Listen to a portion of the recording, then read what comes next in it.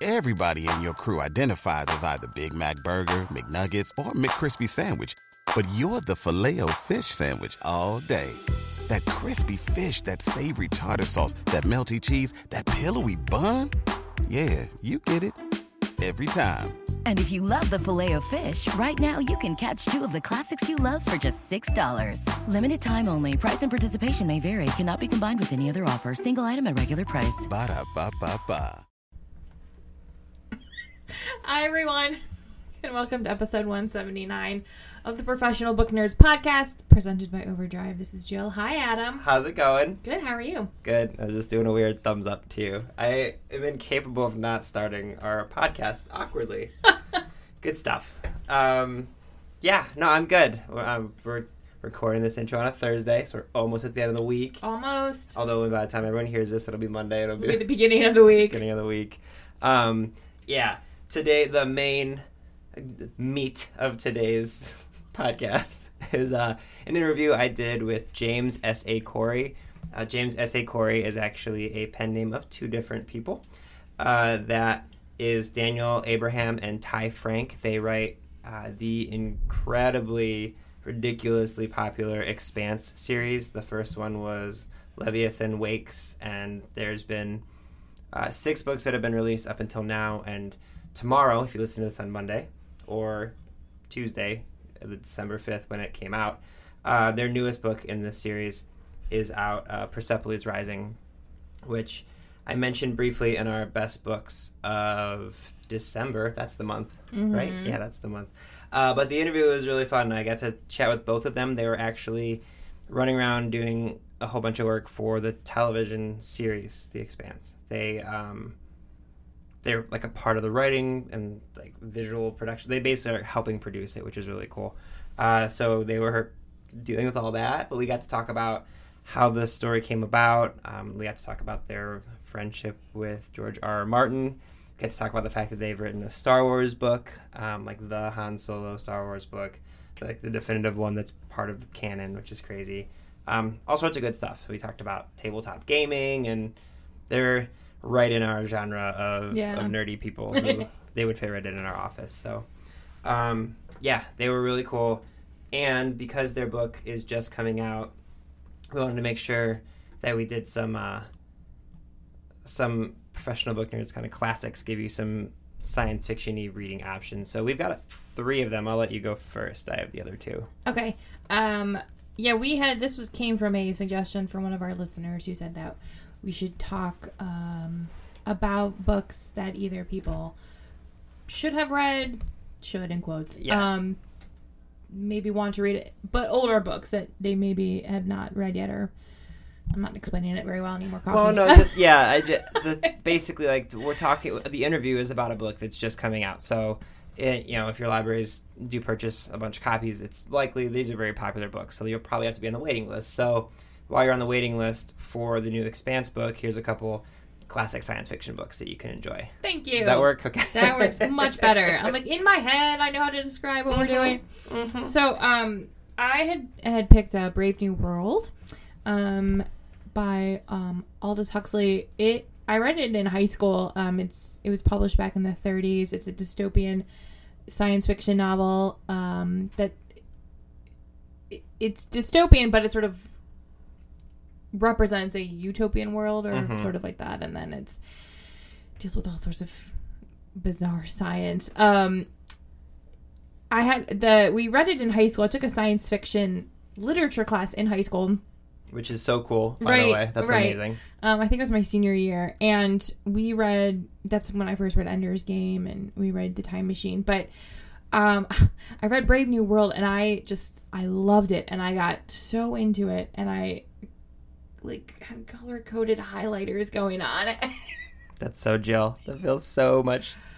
So anyway, I must have taken it my first semester senior year, because a friend of mine took the class second semester, and she borrowed my book for it, and she came back to me one day, and she is like, Jill, if you highlight everything, sort of defeats the purpose of highlighting.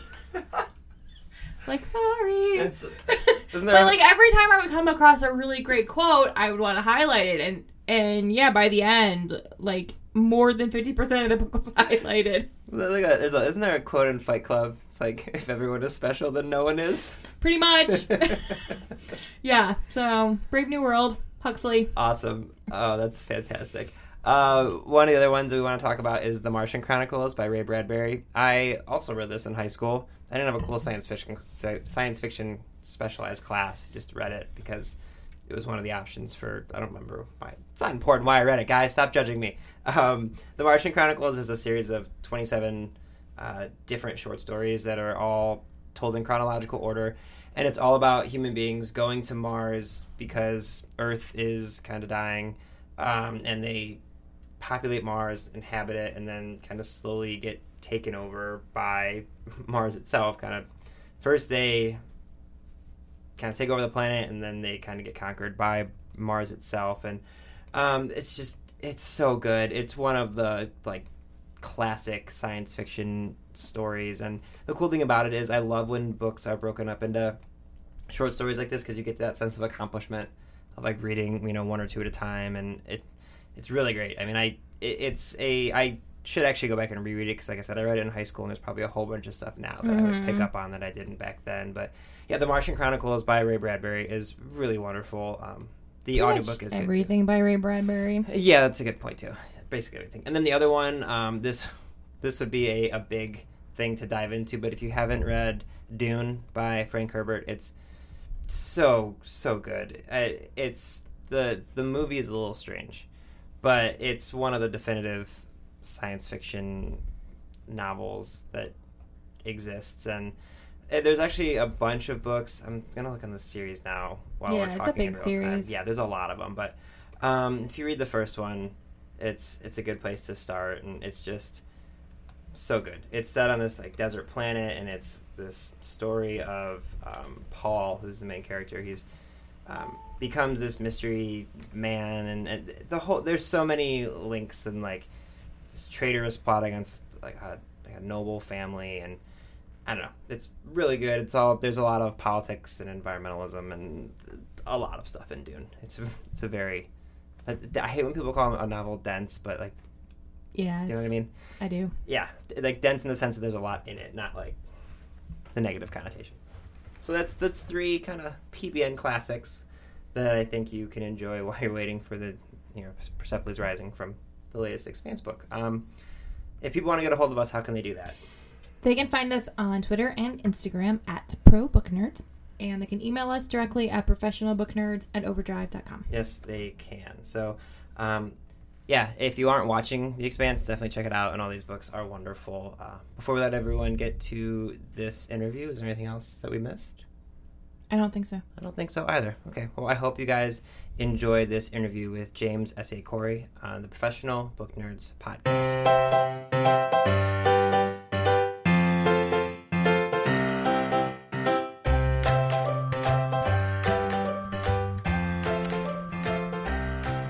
Hey everyone, it's Adam again, and today I'm very excited to be joined by Daniel Abraham and Ty Frank, who, under the pen name James S.A. Corey, are the writers of the ridiculously popular and award-winning Expanse series, which is read by countless fans and also is the source material for the sci-fi television series of the same name. They have a new book coming out December 5th in the series. Daniel and Ty, thank you guys so much for joining us today. Thank you for having us. Okay, so we have listeners who read all sorts of genres, so just so we can kind of catch everyone up to speed, can one of you, if possible, give us a kind of brief overview of what they'd be diving into if they started reading the Expanse series today?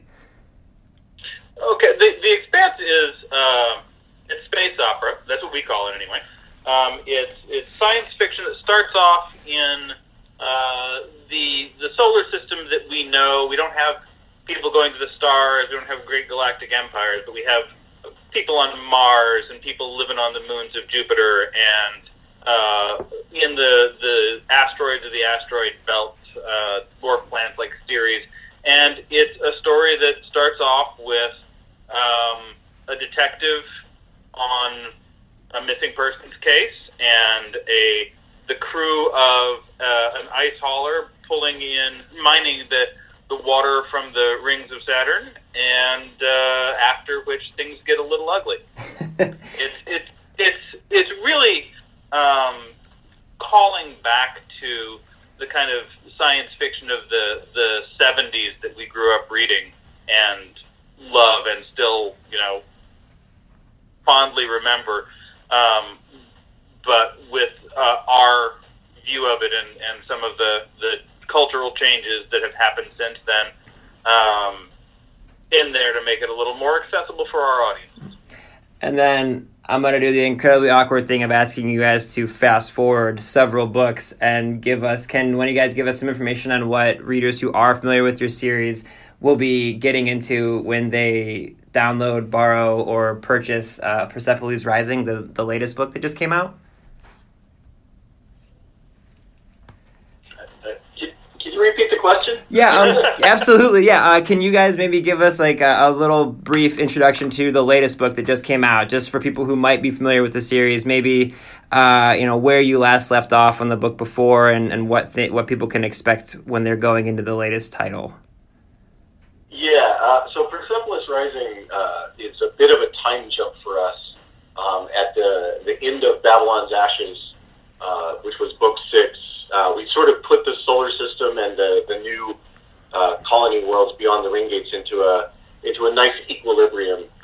Leave them at a place where things are going to work fairly well, and then we jump forward in time a bit, and a new power player shows up that's going to upset the apple cart in this and sort of knock over the stable system that was put in place at the end of book 6. Doing that kind of time jump, is that a way for you guys as writers to sort of hit a refresh button almost and kind of have the ability to tell a new story, or is that just something that felt like you wanted to do at this point to keep things fresh? I love when people do this, but I'm always curious from an author's standpoint, what made you decide to want to kind of leap forward in time?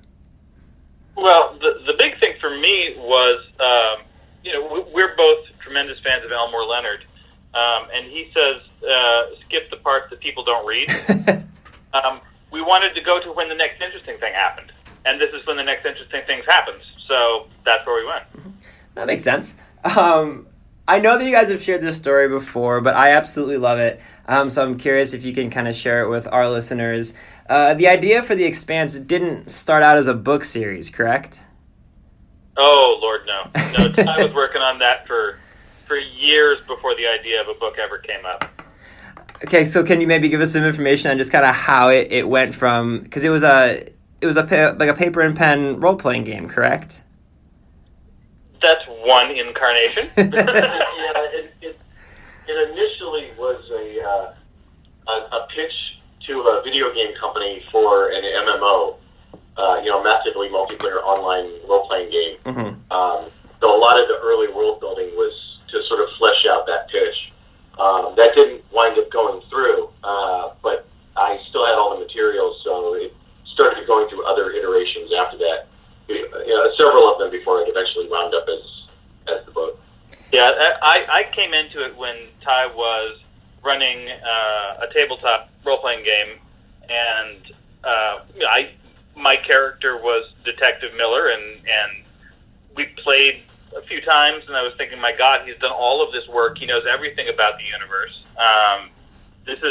He's done all the hard parts. So if we just wrote it down, we'd have a book. And I suggested the idea, and he agreed. And the plan was to kind of take what he had already done and write a book out of it and sell it for pizza money, and that would be it. And that we kind of overshot. I'm imagining you guys can buy a lot of pizza at this point with the profits. We could literally kill ourselves. We could eat ourselves to heart disease. So, did you guys, like you mentioned that you're playing the game together, but how did you guys meet? How did you kind of form this relationship that you have now?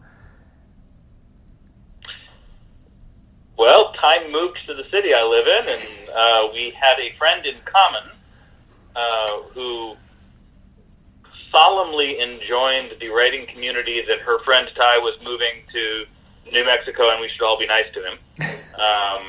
And that, we took simple direction. And it turned out that Ty and I were actually I'm literally the person in that group who lived closest to Ty. We hung out a little bit, and Ty invited me to come over on his days off from his day job and play Xbox to degrade my productivity. And that just kind of started with that. So from a writing standpoint, I think I've seen you guys actually write. Do you write characters specifically in your own voices, or do you take chapters? I guess, can you just kind of walk us through? It's a unique idea to have two people working together on a book. You don't see it too often. So what is your writing process like? Well, when we started, we divided the books up by character, but that sort of, over the last couple of books, that has become more amorphous. At this point, when we started, we had very individual sort of writing styles and voices that have gotten much more sort of melded as time has gone on. I mean, at the beginning, there were characters that each of us were better at writing and worse at writing. And at this point, I think either of us can sort of write any character because we've been doing it so long. The overall plan is still that one of us writes the first draft of a chapter and the other guy edits it. And then when the whole manuscript is done, each of us takes a pass through it. So we wind up in a place where we can usually tell who wrote the first draft of something, but we can't tell you who wrote which sentence in it by the time it gets to press. So before you're doing that, though, do you guys, I assume you sit down and kind of create a story arc for each of these books before one of you goes off and writes, word one, just to kind of have an idea of where you need to get to from point A to point B, I'm guessing? Well, I have this unfortunate and probably unhealthy kink about chapter length. So, and when we were doing this, when we started this, Ty hadn't written a book yet, so I got to pretend things were rules that weren't, and it kind of created. So we always know how long the chapter is going to be, and we know about how much will fit into the chapter, and so we will talk out what the beats and scenes are in that particular chapter before we break to write. And we have an outline for the whole book and for the whole series, and it's a living document. It's not something that's set in stone, and we will, by God, follow every idea we had 3 years ago. But we always have a good idea of where we're going. I want to circle back to the story arc thing for the overall, but I love what you're talking about chapter length, and I think I may have seen one of you guys talking about this, but can you kind of share with our listeners, there's a specific word count you have, right, for what you think a chapter should kind of be? Yeah, it may be a little weird. I mean, I like 3,000 word chapters. I think 3,000 words is about right because it leaves. It's enough that you've done some stuff, but it's not so much that you don't think, I can just do one more before I go to sleep. Like it's the length that I have come to for making it hard to put the book down. And I got that because I started, the first book I wrote was 10,000 word chapters, and my editor was very upset and thought that was entirely too long, and I was young and impressionable and took it to heart.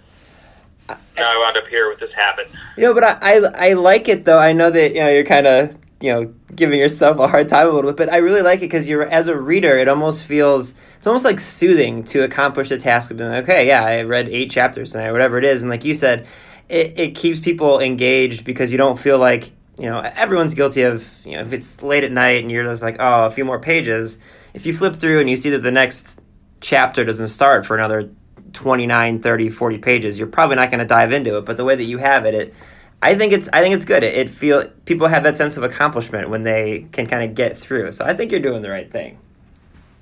I've always said that being a novelist is kind of like being a bad conversationalist. You just want to make sure that things are all, you take your breath in the middle of the sentence so that other people can't start talking. Make it hard to put the thing down. Oh, man, that's fantastic. Something else I really love about the series is it's a science fiction series that's set in near future, and that's something that most science fiction books don't really do. So what went into the decision to create this world in something that isn't, thousands of years in the future? Well, there's lots of near future science fiction, but what there isn't is a lot of near future space opera. Mm-hmm. So in near future fiction, you got Andy Weir, who's writing things like Artemis and The Martian. That's nice near future sci-fi, Sure. but it's pretty grounded. It's pretty. It feels like Apollo 13, but just a few minutes later. And there's a fair amount of that sort of stuff. What there isn't is relatively near futures trapped inside of our solar system, but with the space opera sort of feel to it. That's the part that interested me. Is in the past, it's always felt like science fiction had to have other stars in order for the story to feel big. And I'm a big astronomy nerd, and one of the things that looking at our solar system really impressed on me is how vast even just one solar system is, and how many weird locations are in a single solar system. And so just exploring the idea of space opera tropes, but trapped around a single star, at least as a starting point, I found very interesting. So that's sort of where we began. Yeah. Yeah, I came into it having read Kim Stanley Robinson's Mars trilogy, and kind of having that as a touchstone for how to make something feel expansive and the scope of what we would for like Star Wars or Star Trek would be a really limited thing. So that was kind of where I drew that from. But then with I love Kim Stanley Robinson's work. I would not call him a sentimentalist. And the idea of having the murder mysteries and the political thrillers and the haunted house stories and all of the kind of juicy genre tidbits that you can fit into science fiction in there too. That was part of what made it interesting for me. You mentioned Andy Weir with the Martian and Artemis, and something that is heavily involved in the Martian is it's very grounded in the science of everything, obviously with his background and the knowledge that he has there. I'm curious, and I have some reader fans in our office who are curious for you guys, for the things like travel and time frames and everything that you put into your stories. I know that fans can be very rabid about this kind of stuff. So do you actually do the math ahead of time, or do you just kind of like ballpark your answers when it comes to travel and passages of time? Well, we try to avoid putting any firm numbers in the book. Mm-hmm. One of the last things we do when we're editing is we go through and strip all of that out. Because we don't want people sitting and trying to do math in their heads and distracting themselves from the story. That said, do you still get people who kind of write in with, obviously, I'm sure you get lots of people who write into you, but do you get people that write in regards to the science of your stories? We certainly have people who fact check us and ask whether we have done our homework. Absolutely. I'm also a huge fan of the show on Sci-Fi, and so I'm just curious from a kind of a looking at it from a broad scope, what does it feel like to see your work on screen? It doesn't, because we have been so graciously accepted into the process of the television show, and we've gotten to see all of the sausage getting made and all of the work that goes into it and all of the people who are dedicating their time and effort into it. By the time it hits the screen, it really doesn't feel like my work anymore. Mm-hmm. It's this other. It's related, but the ownership of it is so broad when it's the TV show. There's so many people who have put their marks on it. It doesn't really feel. It doesn't do much for my ego. I don't take it like, oh, look at this thing that I have wrought. I am curious though about kind of helping shape it, because like you said, it's not normally when a studio purchases books to create movies and series, they sort of just send the authors checks and you're on your way. But you guys are very much a part of shaping everything. So is it hard for you guys to juggle your time now between writing new stories in the series of books and then also being so heavily involved in what's going on for the show itself? Like, do you guys find time management to be a little bit of a struggle for that? Sure. we've managed to not slip on our deadlines very much. The intention is still that we get a book and a novella out every year and keep that going. That's important. So for the show, are you guys writing scripts, or is it more so just kind of helping move the story along and explaining, like, all right, well, here's where these things need to get to eventually? Like, I guess, how involved are you in the day-to-day process of it? We are hilariously involved in the day-to-day process of it. Ty has been living in Toronto on set since summer, and we're coming up on the end of filming. I spent several months in Los Angeles with the writers in the writing room. We've done, did we do 3 of the episodes? I mean, with Narain. Well, yeah, we've This season. we've got 2 that it's just us, 1 that it's a co-write with Narain. I mean, we've written or rewritten between the 2 of us, I think, 7 of 13 scripts this season. So yeah, and that's actually the rewriting of scripts and the massaging of scripts is turns out to be much more typical of the process than I had known coming in. But we're very much in the middle of this process. So are you doing both at the same time? Like, are you writing on the series and also working on, or do you compartmentalize, like, okay, from these, from the summer through the winter, we're going to be doing stuff for the show, and then we're going to move on to the next story? I guess I'm just fascinated with how you guys can keep everything straight in your head. Well, they're very different process. Sure. So it's actually not hard. For one thing, the stuff we're doing on the show is things that we wrote years ago, and the story has progressed a lot since then. So it's not hard to kind of compartmentalize which story we're working on that way, because they're so set apart just in the amount of plot and time that's gone through. It's hard to mistake where Amos is in book 8 for where he was in book 3. Sure. That's pretty easy. And the rest of it, I mean, one of the things that's interesting about the process of creating television is that the schedule is not reliable in any way. So the idea is like, well, we're going to take this 6 months and do this. That's a good intention, but it winds up being a list of things that don't happen. Mm-hmm.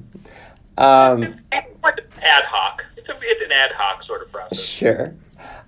Something that we love asking authors on the podcast is, what were some of the kind of inspirational or maybe foundational books that you had growing up? So for you guys, especially from a science fiction standpoint, what were some of the sort of gateway books that you enjoyed while you were growing up that kind of got you hooked into this world?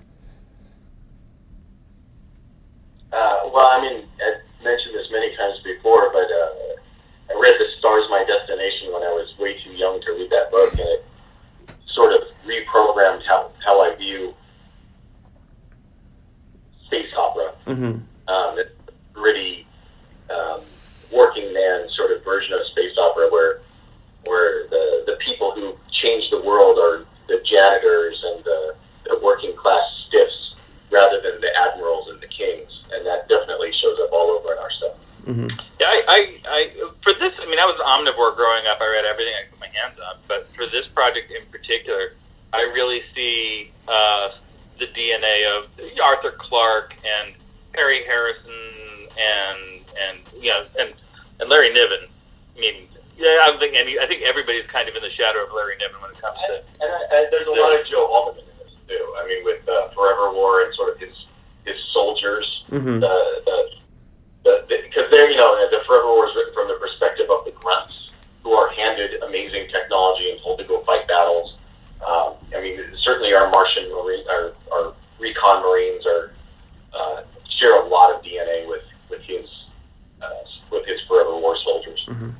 things that's kind of awesome about this, having had it go as well as it's gone, is that we get to be in conversation with all of these projects and books that we grew up loving. I mean, that's sharing a little shelf space with those guys is astounding.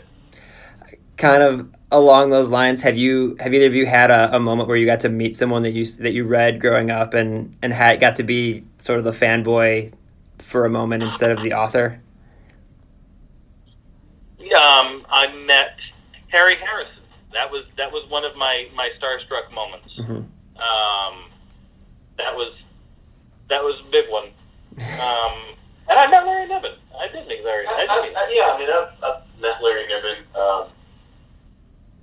I've gotten to have several conversations with Joe Haldeman, which is really nice. I've always been a big fan of his and gotten to hang out with him and his wife, Gay, a number of times.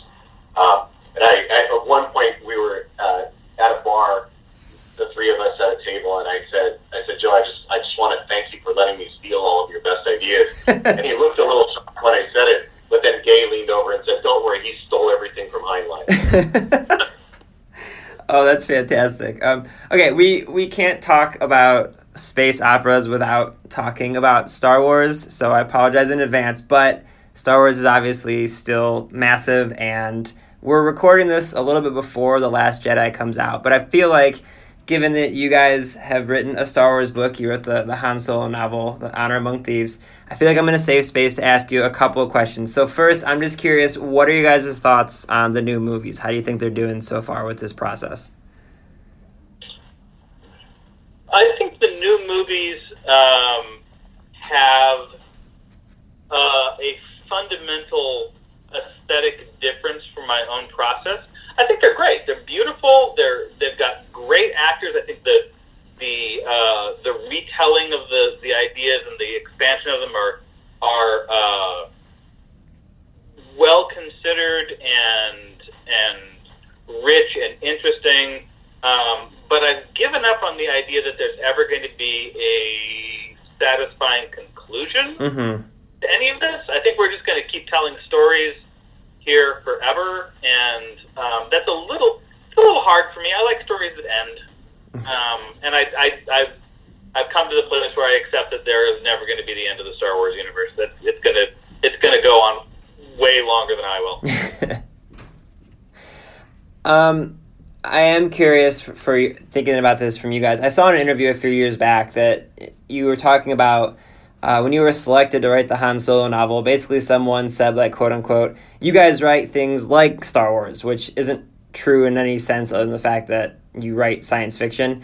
I'm curious what your thoughts are on basically an overwhelming amount of introductions to science fiction coming entirely through Star Wars or Star Trek. Do you think that's a good thing for the genre as a whole, or do you wish that there were other organic ways that people were discovering these incredible stories? However people find their way into the things that they love, I mean, I don't think you can object to whatever brings them in. When I was a little kid, reruns of the original Star Trek were on all the time. I mean, most of my early introduction to sci-fi before I started really reading a lot of it as a kid was old Star Trek. It was Kirk and Bones and Spock. I mean, I've probably seen every episode of the original series a dozen times. But then I eventually found my way into other stuff, and some people will only ever like the first thing. Some people will be introduced through Star Wars, and that's the only sci-fi they'll ever like, and that's fine.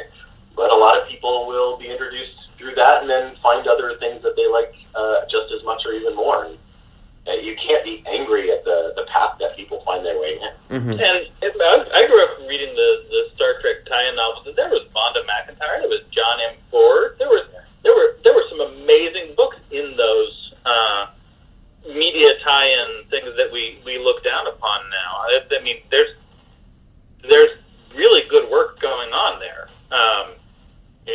I guess I have to say that because I wrote one. I wasn't really thinking that when I started the comment, but I think if people are reading, if they're only really reading Star Wars and Star Trek, they're still reading something, and that's great. I think whatever turns people's cranks, that's where they should go. It's a fantastic way to look at it. I can't let you guys go without asking a George R.R. Martin question, just because I know that you both have a great relationship with him. I'm not going to do the lazy fanboy thing and ask you guys for information about when the next book is coming out or anything like that, but what is something that you guys wish people knew about George R.R. Martin that maybe you've had a chance to see through being friends with him that people might not know, as opposed to spending all their time just yelling at him to write more pages? That's an interesting question. I think that one of the things that I think is really interesting about George that people overlook a lot is the quality and the importance of his short fiction. Mm-hmm. He's known for Song of Ice and Fire, and it's a cultural touchstone. It's central to who we are right now. But if you go back and look at some of his short work, I think that is probably more influential in the kind of science fiction literature. Mm-hmm. I mean, the written stuff. What he was doing with short forms was powerful and important stuff, and is still some of the best stuff in the genre. There's a reason why all his Hugo Awards are for his short fiction. Yeah, it really it's a length that gets overlooked. Mm-hmm. So, okay, we like to end all of our episodes with what we call the Nerd 9, just because we like alliteration. They're 9 rapid fire questions. You guys can kind of go back and forth with them. You can both answer them, but the first one is, what's the last book you finished reading? Last book I finished reading, Charles Dickens' A Christmas Carol. Very nice. What is your guys' favorite places to read? Bed. Do you have a book that made you kind of fall in love with reading? I had one that made me fall in love with science fiction. It was The Other Side of the Sky, short stories by Arthur C. Clarke. Nice. What's one place you guys would like to travel that you have not yet been to? Antarctica. Ooh, that's a good one. Do you have a favorite holiday to celebrate? No. I'm gonna guess I know the answer to this one given your guys' schedule, but are you coffee or tea people? Coffee. Coffee. Yeah, I figured. Cats or dogs? Cats. Do either of you have a favorite food? I have an unhealthy fondness for pizza. Of which you can buy a lot of now. Which I never indulge. I am going to make you guys both answer this one, but if you could have dinner with one person, dead or alive, who would you pick?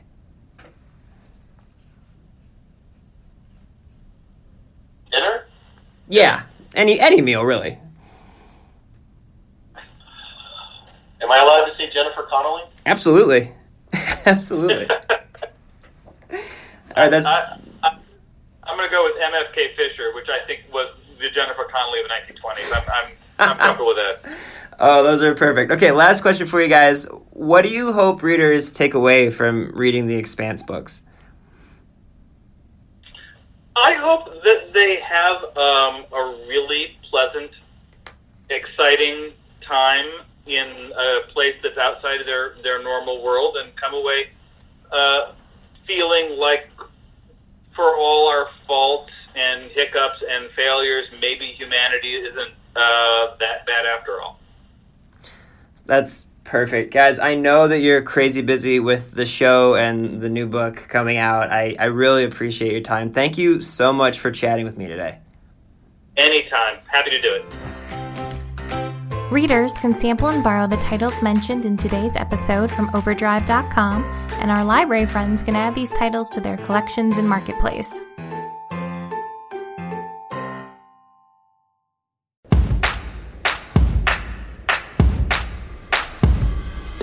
We are gathered here today to give you permission to plan the wedding that you want. I'm Jessica Bishop. And I'm Sari Wienerman. And we're the hosts of the Bouquet Toss podcast. Today's couples have to juggle so many things, from family expectations to outdated traditions and what's currently trending. So to make it easier, we're going deep to figure out why we do weddings the way that we do, so you can decide what to keep and what to toss from your wedding day plans. You are cordially invited to subscribe to the Bouquet Toss wherever you get your podcasts or at evergreenpodcast.com. By the power vested in us, we pronounce you free to plan your day your way.